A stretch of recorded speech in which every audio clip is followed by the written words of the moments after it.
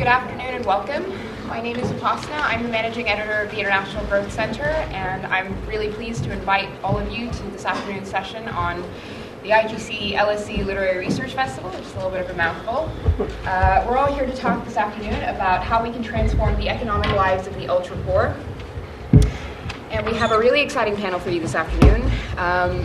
This issue of ultra-poverty or extreme poverty is certainly one that has captivated the attention of development practitioners, policymakers, and social scientists around the world. And it's become, in many ways, very much integrated into the lexicon of development language in the last 5 to 10 years. And I think even more so from last year, when the United Nations established eliminating extreme poverty as one of the primary sustainable development goals, we've seen it become very much to the top of global development agendas. And I think the reason for this captivation with extreme poverty has been that in the last 20 years, we've seen a tremendous amount of progress and development happen.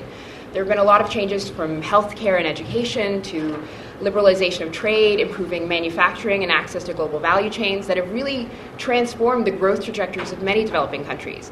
But what tends to be a very persistent and rather unaffected segment of the extreme of the poor countries that we look at is this segment of households that live underneath the extreme poor line. These are households that typically subsist on less than $1.90 a day, which as a definition is not necessarily very useful. It doesn't really tell us what it means to be extremely poor or to be ultra poor. But it is a good launching pad or a starting ground for starting to think more about why is it that these particular households seem to be facing such a pernicious and persistent form of poverty that is very difficult to break even over successive generations. So if we start to think about this more carefully, I think we can try and understand a little bit more about what is the universal or shared experience of extremely poor households despite context, culture, class, or socioeconomic backgrounds. And I think the one universal shared experience that these households tend to have is a shared sense of vulnerability. So if you're looking at households that are living on less than $1.90 a day, these are typically households that don't have access to land or formal titling of land. They typically work in very insecure or very kind of temporary kinds of jobs, whether it's agricultural field labor or domestic service. These are typically households for whom the smallest of shocks, whether it's a health shock or a savings shock or something more cyclical or seasonal within the labor markets, can be incredibly devastating and oftentimes push them very quickly into the brink of extreme deprivation. So when we start to think about this problem and try and think about how we solve it and address it, it becomes a very complex and difficult thing to try and understand on a global or macro scale because of the nature of sort of borderless nature of this extreme poverty. So without giving a little too much away from the videos that we're going to be watching this afternoon, we're going to look at a very innovative program that has come out of a Bangladeshi NGO called BRAC that has tried to provide a very innovative transfer program that has worked in a very wide number of contexts in places where traditional poverty reduction programs have typically failed. And this afternoon, we're really lucky to have with us Lewis Temple, the Executive Director of BRAC UK, who's going to be able to provide a lot of experience and background about the philosophy and mission of BRAC and kind of where we expect this to go in the future. We're also really lucky to have on the panel with us this afternoon Professor Robin Burgess. Robin is a professor of economics here at the LSE. He's also the director of the IGC, so he's also my boss. So no hard questions.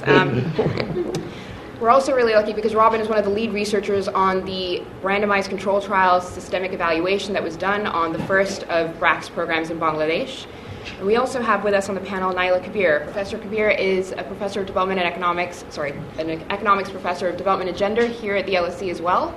And she's also an affiliated faculty member at the Gender and South Asia Institutes, and she brings with her a really wide range of experience and a prolific amount of writing and research on the issues of social justice, women's social and economic empowerment, and a particular sense of interest on the issues and interrelated linkages between poverty and patriarchy that are, I think, particularly contextually relevant to Bangladesh and South Asia as a whole. So without too much more talking from me, Lewis, it'd be great if you could kind of give us a little bit of background on BRAC and sort of the philosophy that started this program and maybe cue us up for what we're about to see with the video. Thank you, Upaasna. That was very, very helpful. I'm just very happy to be here with colleagues at the LSE and everybody here. We're looking at the topic of the literary festival that we're part of today is around utopia. And actually, you know, as Upaasna mentioned, the governments of the world have agreed just recently in September to sign up to something called the Sustainable Development Goals which is trying to define a utopia within 15 years. And one of the key focus of that, one of those goals is the eradication of extreme poverty, which is the mission of BRAC, is a world without poverty. BRAC is a Bangladeshi organisation established just after the independence of Bangladesh in the early 1970s, and has had right from the very beginning of its founding a strong vision around achieving significant scale. As the founder of BRAC likes to say, small might be beautiful, but big is necessary. So BRAC, starting in the 1970s, has had quite a holistic view of poverty, and was one of the pioneers of microfinance in Bangladesh, which has spread to many other countries. But BRAC's approach right from the very beginning was a more holistic view, with microfinance as part of the solution, but not everything. So has provided a range of other services, including education, health, agricultural development, and other support. But by the sort of 1980s and 1990s, it became very clear for BRAC that there was this group in society that were missing out on the benefits of microfinance, the benefits of the education programs we were running. We're not accessing markets, we're not benefiting from the growing economy in Bangladesh, and we define this group as the ultra-poor, who are the very bottom category of the extreme poor as categorized by the UN and others. And around 2002, BRAC started to develop a model that has become called targeting the ultra-poor, or the graduation approach. And Upaasna describes some of that, which is a sort of a combination, a sort of package of support to these households. Generally, they're headed by women, to assist them over a 2-year period to escape from extreme poverty. And that package includes a stipend to support their consumption, usually an asset transfer, which is dependent on the market conditions, but the households have generally favoured livestock. And importantly, weekly visits from BRAC staff in the field. And that's a very significant element of the programme, is that very intensive hand-holding process over the 2 years to support them to with financial literacy, accessing other services, and building the confidence to start their own small enterprises using the assets and the other support they're getting. Access to healthcare, access to education, plus helping develop savings as well, are all part of that support. So it's a sort of very intensive push to these households, and you'll hear a little bit later about some of the research and the results done by colleagues at the IGC, which have been very convincing about the results of that. So we're really excited that this approach is getting quite a lot of attention around the world by other NGOs, by policymakers, and also by governments. And I think we'll talk a bit more about this later. But we've got a little video to show which sort of introduces the approach from Bangladesh. Following on from this, there's been a long-term engagement with BRAC, and the IGC, along with several other institutions, have worked very hard to measure not only the impact on immediate households that were part of this program, but also to think more carefully about the sustainability and scalability of this kind of a program. And so the video that you're about to see now is an IGC video that reflects upon the results of a very long-term evaluation of the program, looking at 2, 4, and 7-year results from the start of the evaluation. So, Lewis, if I can start with you.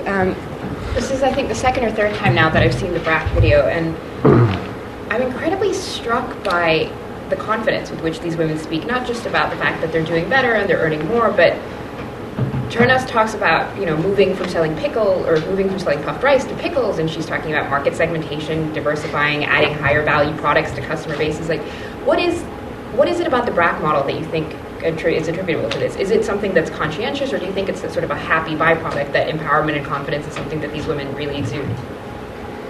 Well, as I mentioned earlier, I think that the very intensive visits by BRAC staff to these households to support these women is a very important factor in building that confidence.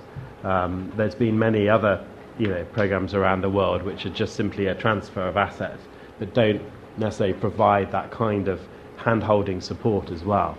So I think for me, that's probably one of the key elements. And as we're going forward, we're looking at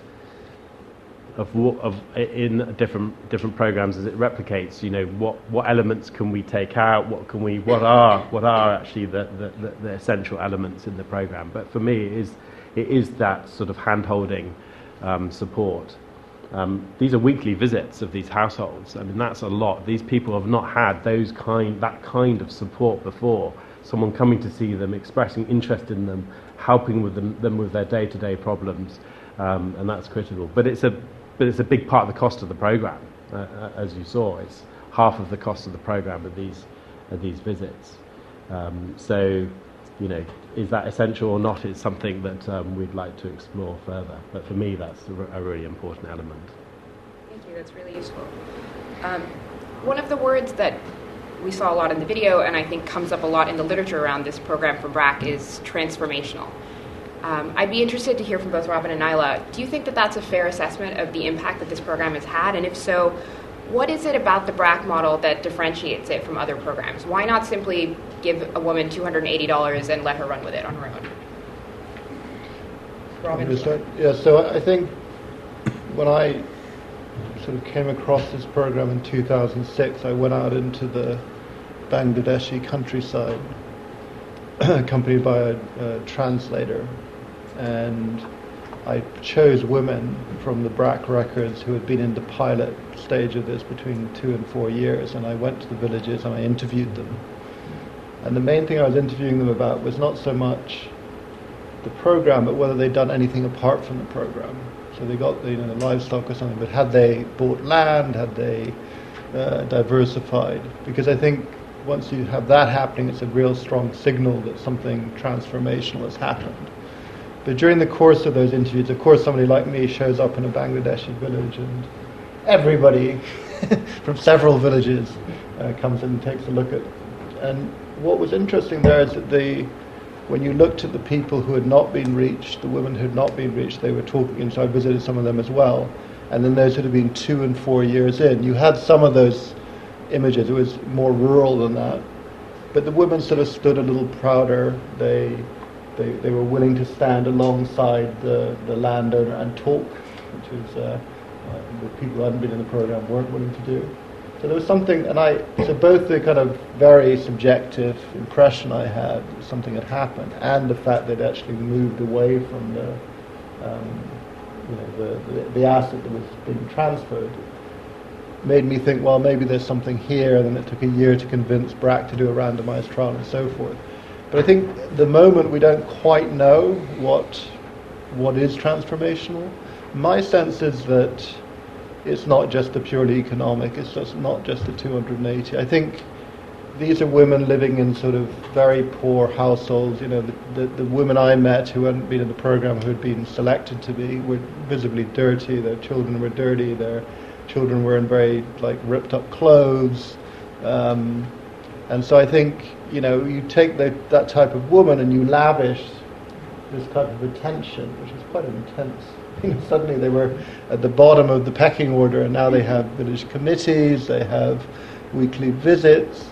I think probably part of what happens is they convince themselves that they can do something. And probably, their parents were agricultural labourers and their grandparents, and something breaks where they think, well, I can do this, and there's visible evidence that I am doing it because I'm making money from this and I'm keeping accounts, and people are keeping on track and seem to care what happens to me.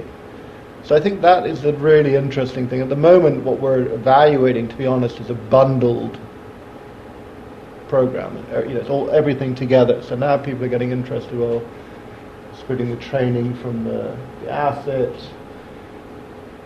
increasing the frequency of visits. There's lots of bits and pieces, but there's something about internally these people changing from not believing they can do this work that the richer women do in the villages to coming to a belief that they can do it. And remember that after 2 years, everything stops, and we see them improving. So that's the suggestion that they now think they're capable of more, certainly, than they were at the beginning of the program. So Naila, it'd be interesting to hear it from your perspective as well. I think, obviously we're all veterans enough of these kind of films to know that the people that we see... Yes. The people that we be seeing are probably amongst the most confident. My feeling about the BRAC program is that it has been extremely well thought through. I think what sets it apart from many other kinds of programs is that the elements of the package, each of them are a response to an analysis of the multidimensionality of deprivation.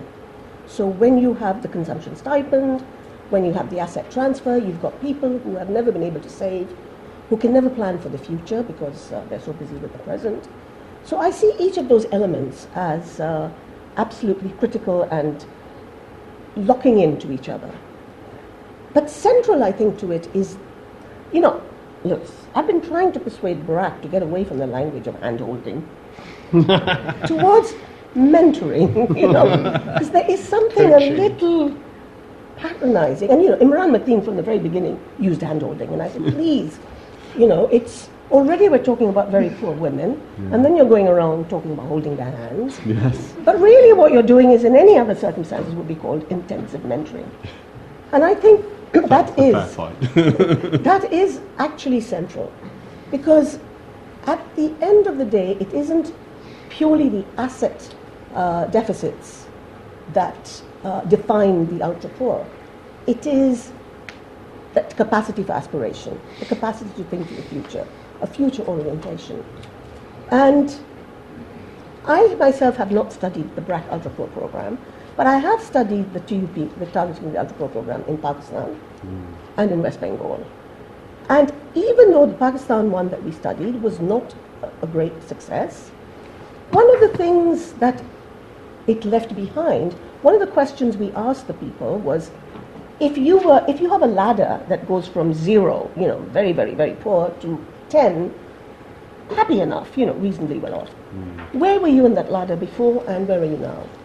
And one woman who didn't do as well as she should have because the program was too rigid about the kind of assets it would transfer, one of the things she said that really stayed with me is, no, I haven't climbed up the ladder, but now I know there is a ladder.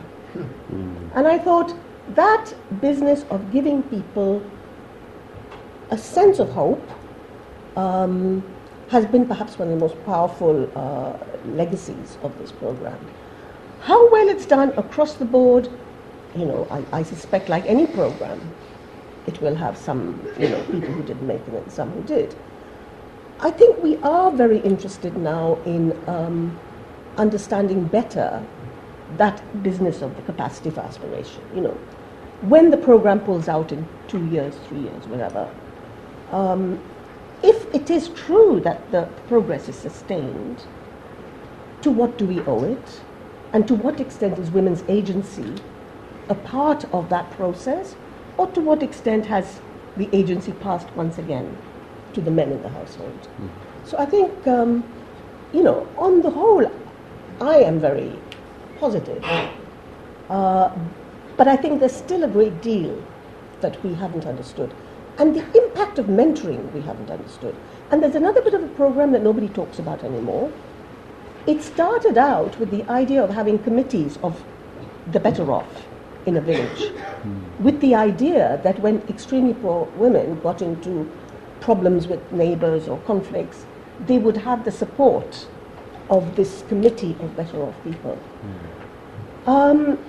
That seems to have dropped off the literature. I don't hear about it anymore. In the Pakistan program, they deliberately decided not to follow it.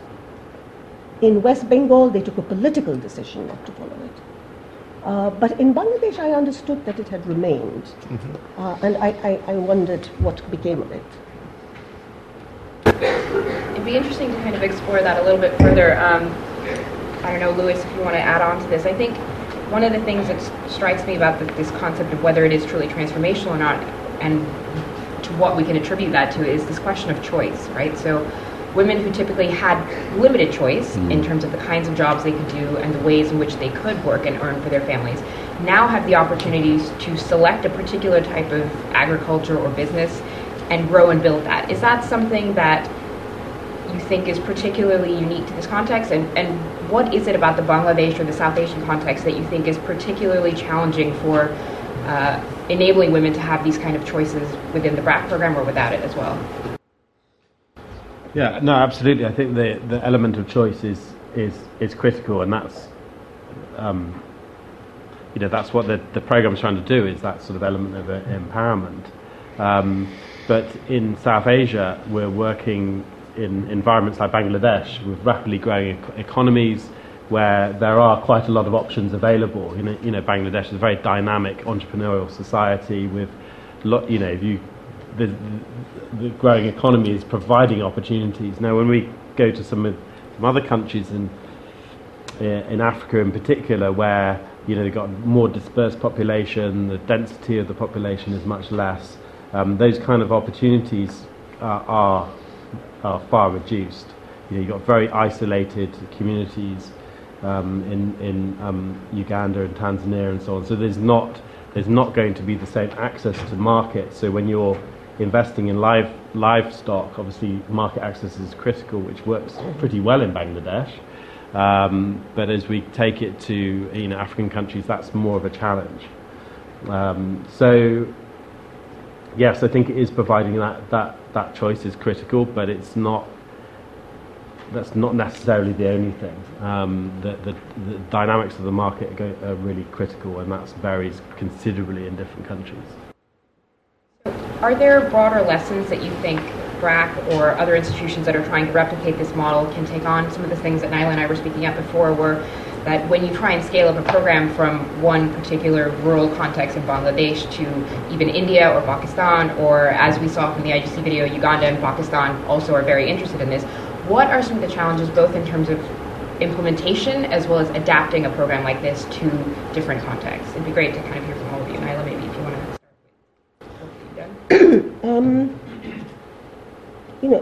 one is the problem of adaptation, and the other is the problem of scaling up. And they're slightly different problems. I think adaptation is somewhat easier in the sense that if you've got an organization that takes over this program, it ought to know its context. And the Pakistan program that we studied was not a great success because the organization that did it was accustomed to working on microfinance with men. It was not accustomed to working on asset transfers with very poor women. And it didn't understand what adaptation would mean. And as a result, I think the program wasn't very good. The West Bengal one was highly successful because the people on the ground knew their location. They knew when they hit a snag how they could fix it and so on.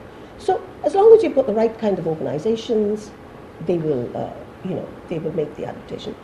Scaling up, I think, is the problem, because if you take the mentoring as being, in a sense, one of the most innovative aspects of this program, and if that scaling up is likely to be handed over to government to do, I think bureaucratic cultures don't sit too well with the kind of responsive mentoring that might be needed. So you would have to then adapt the program to a bureaucratic culture, which may mean that you might have to lose some of this human-to-human interaction and try and work out what it is that government does best and hope for the best with that. So Robin, much of the work that the IGC is focused on doing is encouraging this kind of policy-led demand approach, and much of the focus of the conference that we held last December was about disseminating results, but also about matchmaking with potential policymakers who'd be interested in adapting this. what do you think are some of the other more specific challenges to really kind of adapting the BRAC model, and how do you convince policymakers that this is a good idea? It's an expensive program, $280 per household, magnified across a large national social safety net. What are the incentives or the sort of cost-benefit analysis that you would try and emphasize? Yeah, I mean, the first thing obviously is we have, fairly, say initial but somewhat promising evidence, certainly from Bangladesh, and the other studies are pilots, so who knows? But they all seem to be everything but pointing in fairly positive directions. I think the key selling point, and I agree that if it's going to get scaled up, it's going to have to be governments to take it up. Possibly doing some implementation with NGOs to, in weak institutional contexts like Africa. I think the big selling point is the following: that really this thing is sort of changes a little bit our view of poverty. So if you think about this country, the view of poverty is really one where you provide transfers, unemployment benefits, various types of benefits, and unless people actually move out of unemployment, then you have to continue to prop up their consumption. And I think a lot of people have the same view of poverty in developing countries, that these people were sort of incapable of doing something different, that there was something immutable about them, which meant that they could not do the occupations that would make them richer and would allow them to exit poverty. This program was taking the most disadvantaged people. You couldn't get anybody more than 93% illiterate, 40 years old on average. They have dependent children. They have no assets. They have no financial inclusion, and so they couldn't be more unlikely people to take on the occupations of richer people in the village. So the key selling point is then, well, it only lasts for 2 years, right? You pay the 2 years, you pay a lot for 2 years, but then you can remove the support. The alternative is you just prop it up, and then the consumption drops down, then you prop it up again. So it's a very different view of poverty. So if you're taking, the problem of benefits and doles, you're saying that you don't have to continue doing that these people, not all of them, because there's certainly heterogeneity even within the population in Bangladesh, how much they benefited. But a good, very sizable and surprising fraction are going to stay out of poverty. You don't have to give them any more stuff.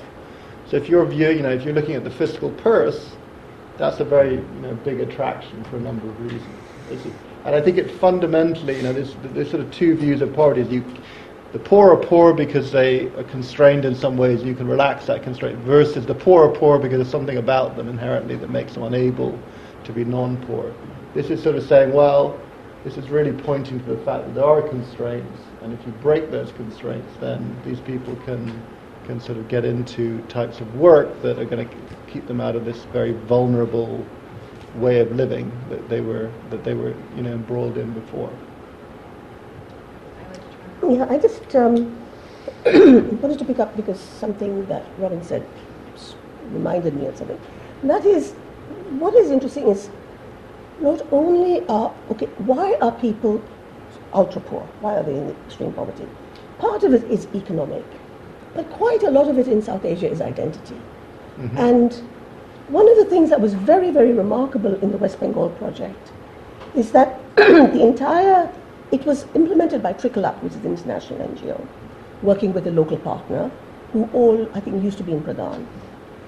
And the group that did best out of that program were the tribal groups, the Adivasis. And the reason, and they are the poorest, of the poorest of the poor, they're the poorest of the poor, Mm-hmm. So they had a history of crab catching. That was introduced by the British, the only occupation available to them. Why did they do so well? And the whole program agreed they did well. They did so well because they saw this as a once-in-a-lifetime chance. No one from the government had ever offered them anything. They were almost doomed to continue crab catching. They didn't know how long this program was going to be around, but it was around for 2 years. And what was very interesting about them is they followed to the letter the advice they were given.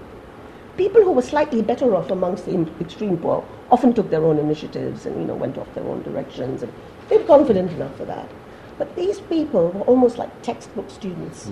They followed the advice, and they prospered. What they did do is they switched from goats to pigs, which is something that the Adivasis often rear and they were more familiar with. But on the whole, they followed the advice, and it is a reminder that the extreme poverty is very often a product of social identity, as much the intersection of social identity with long-standing economic deprivation and being locked out by your identity from a range of different occupations that are available to the other section of the board. So, I mean, a big part of this social identity constraint in South Asia is also going to be linked to gender identity. So what is it that you think about programs like BRAC that particularly target women as their primary beneficiaries? Do you think that that's the right way forward? Or do you think that, are there other ways that we can sort of emulate maybe the UN he for she, targeting both men and women? Are there other kind of broader perspectives that can bring about a wider sea change sort of culturally within the area? Well, we do know that a disproportionate percentage of the ultra-poor are women. And they're often women without male breadwinners. So already you have a problem around, where are these men? Secondly, we also know, and actually that comes out of some of my microfinance studies, that assets that go to men are less likely to be shared with women than assets that go to women. So where there is a man, it is very likely that he will benefit from the assets that go to the woman. But where there is very close to men, it is far less likely that it will benefit a woman's enterprise and so on. And I also think, even though we have a lot of men amongst the ultra-poor, their options are just that little bit larger because of their mobility, because of their identity. So if you are going to try and reach out to the ultra-poor, it seems reaching out to women and being sure that they will negotiate with their husbands or whichever male is in the household in order to make sure everyone else benefits. That seems quite sensible. There is a question about, are men feeling left out and so on. I think initially a lot of men do feel left out, but I think as programs progress and they begin to see the fact that these benefits are not going to threaten their status in the household too much, I think they get reconciled to it. So we're going to start running out of time pretty shortly, so I'd like to open it up for Q&A, but if there's any other last comments from the panel before we do that. I mean, just to pick up on the point around taking it to scale, and I agree with Robin that the governments are going to be absolutely critical here, and that to continue to ensure the quality of delivery that you've seen with NGOs like BRAC and the others. When it comes to government, that's going to be a serious challenge. So I would love to hear views from everybody here about, how to effectively introduce these kind of approaches into government. We've seen in many countries introducing nationwide social protection schemes like the Ethiopian Social Productive Safety Net Programme, which have, key elements focused on graduation, which have not generally been very successful unless there's involvement with NGOs. Very intensively working with people. So, the challenge of real scale, 1.6 million in Bangladesh is very big, is significant. But, I think the resources are there. Looking at if we wanted to take, work with 6 million households in Bangladesh on this kind of program, it might cost something in the region of $3 billion over the next few years, which is about 0.5% of the GDP of the country. This is affordable, but whether it's doable is another question. Yeah, I guess just to kind of put this in a broader context, if you take these, whatever they're called, sustainable development goals, there's something, I don't know, SDGs? a billion, not quite a billion, 700-800 million people.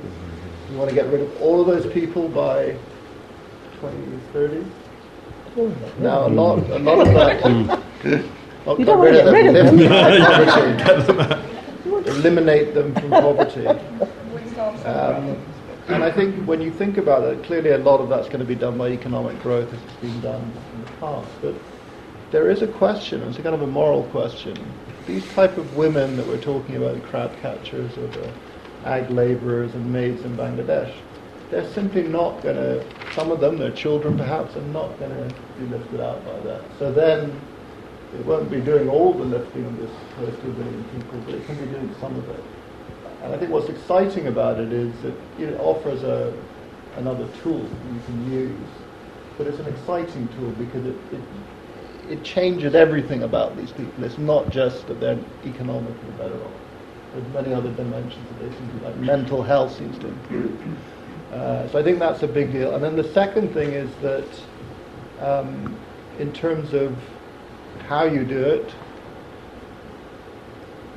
it is imperative in this case that evidence keeps up with the enthusiasm. Yeah. Because in the case of microfinance, everybody went crazy, Nobel Peace Prizes were granted, there was a panacea for poverty, and then when you got the solid evidence, it's, well, maybe not such a big panacea, right? Mm-hmm. So I think being a little bit humble and saying, we don't know if it's going to work in the Congo, or we need to make this work, we need to figure out how to do that, and you have evidence to show the way is important. And then finally, if, I think, going back to the earlier point, I think if these women can do it, even though it's a small shift into these occupations which are like livestock rearing, if they can do it, it's really showing that there is something that is holding them back rather than something kind of inherently wrong with them. And I think that's a really important point, not just for the developing world, but also for the developed world, where you have people, generations of people on benefits and so forth. Are they really incapable of work? Or is their sort of mindset and the way they've been brought up and psychologically what they believe they can do, is that also constraining from taking on occupations? And finally, I think what also makes this idea very credible is that it came from Bangladesh. And for other developing countries, having something come from Bangladesh and be doable in Bangladesh just makes it a bit more exciting and credible rather than coming from the UK or the US.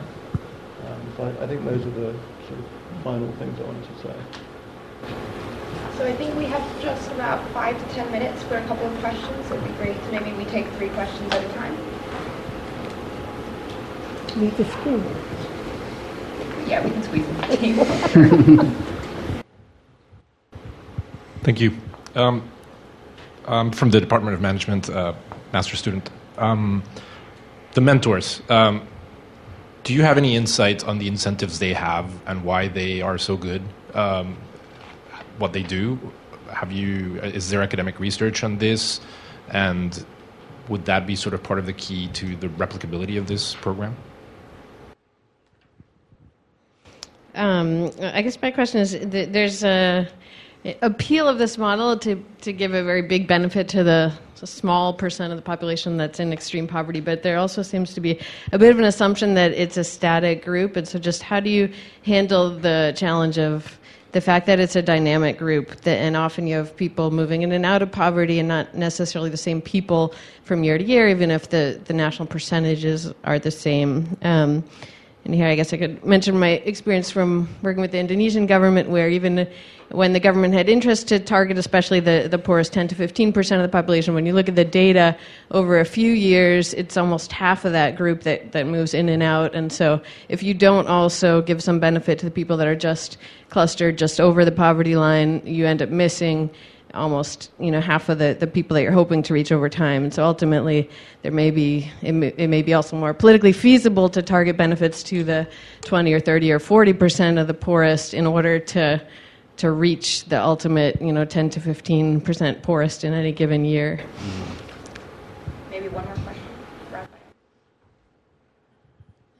Well, thank you for the talk. I think it's a really interesting program. My question concerns something you mentioned briefly before, the heterogeneity of the households. So in evaluating the impact of the graduation program, did you look at the different characteristics of the households? So, for example, the assets at the start of the program, or do they have grandparents to take care of, or the number of children? Is there also a male breadwinner in the family? And did this influence the outcome for the different families, and could that maybe have an impact on the program design? Thanks.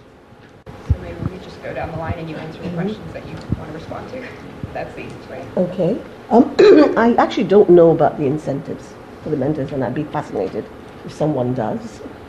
On the static nature of, at least in Bangladesh and India, there is a huge overlap between extreme and chronic poverty. So while there may be people moving in and out of the poverty line, there is still also a large group of people who have remained poor for a very, very long time, and may, intergenerationally. And I think it's trying to break down those barriers that I think the Ultra Poor program has been particularly good. In general, people sort of aim microfinance and employment guarantee schemes, etc., to those who are much closer to the poverty line.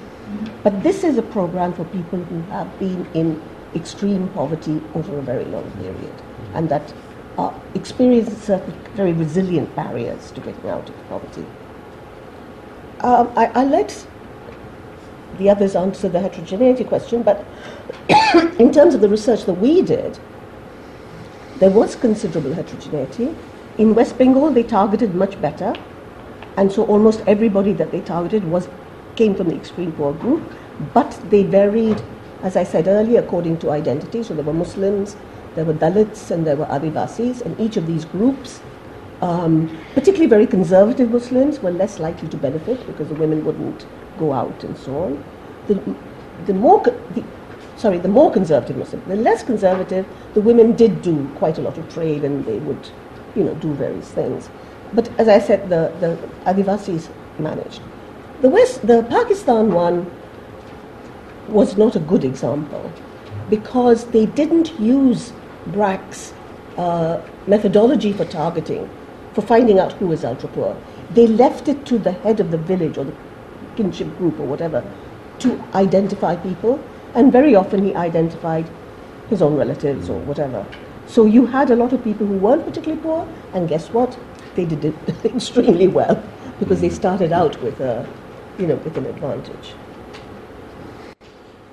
So just to respond a bit on the question around the quality of the mentors, I think BRAC's experience is very good quality training of those mentors who are BRAC staff is absolutely critical there, and we've worked out a very detailed program of support to those people, and really refined that over the years, which is sort of a BRAC hallmark, if you like, of how to working and developing it. And we've actually just published a toolkit around the entire approach called Propel, which is available online now, which does detail some of these approaches and strategies to the training and development. And just about the selection of the households, BRAC has been using sort of community wealth ranking methodology to work with the communities, with these committees in the communities to select the right households, and that seems to have been quite robust. Okay, so on mentors, the fascinating thing is that the set of people who work, so these people are BRAC employees, are BRAC officers, is that when you look at who BRAC recruits and who the kind of local government recruits, they're not dissimilar. But something different happens in BRAC. So if you go to a BRAC office in rural Bangladesh, very clean, very well organized, the person's actually there, the filing's done properly. You go to a government office, all the files are falling over, there's filthy, the person's not there. And so something in the motivation of people within BRAC is different. I don't know what that is. They do a lot of training. They get people to the regional headquarters a lot. There's something different happening with those people, and clearly they want to and do go out and talk to these women weekly and are enthusiastic. But how you replicate that in the Congo, I don't know.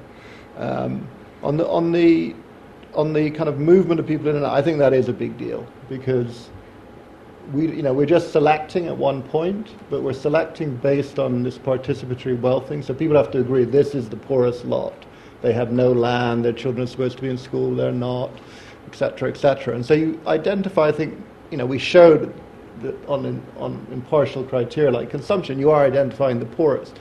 That doesn't mean that next year people have a health shock or there's a drought or something. So I guess the way to think about it, you're not fully solving the problem. You sort of partly are, because what we show is once you start to get land and so forth, you become much more resilient. Once you have a diversified asset base, you're just less likely to kind of go, because before that, your whole income is your wage. If your wage disappears because there's a drought, it's just basically a wage over your price. And if wage disappears and the price goes up, that's sort of deeply damaging. In terms of the heterogeneity thing, I think that's something we don't fully understand, but it's very much there, and it's there in the following sense. I know we're not supposed to say these things in a literary festival, but if you look at the quantile treatment effects, which is essentially the distribution of effects across the wealth distribution, what you find is that, so let's say we do that by consumption, per capita consumption. The people who are gaining most of the program in other words, there's an upward sloping effect. So the people who are in the upper consumption centiles are gaining more. The very, very poorest people by consumption are gaining less. So there's probably still constraints down for those very poorest people that you're not breaking.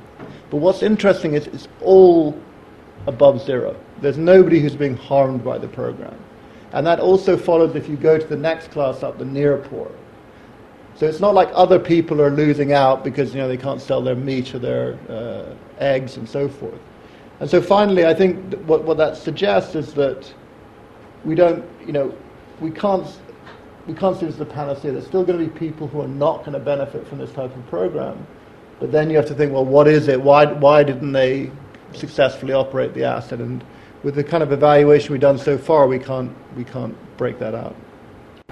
So unfortunately, we're running a little bit out of time, but those of you who are interested in learning a little more about the mechanisms and the more detailed stuff, there are publications at the back of the room. Thank you all for coming, and a big warm thanks to the panel for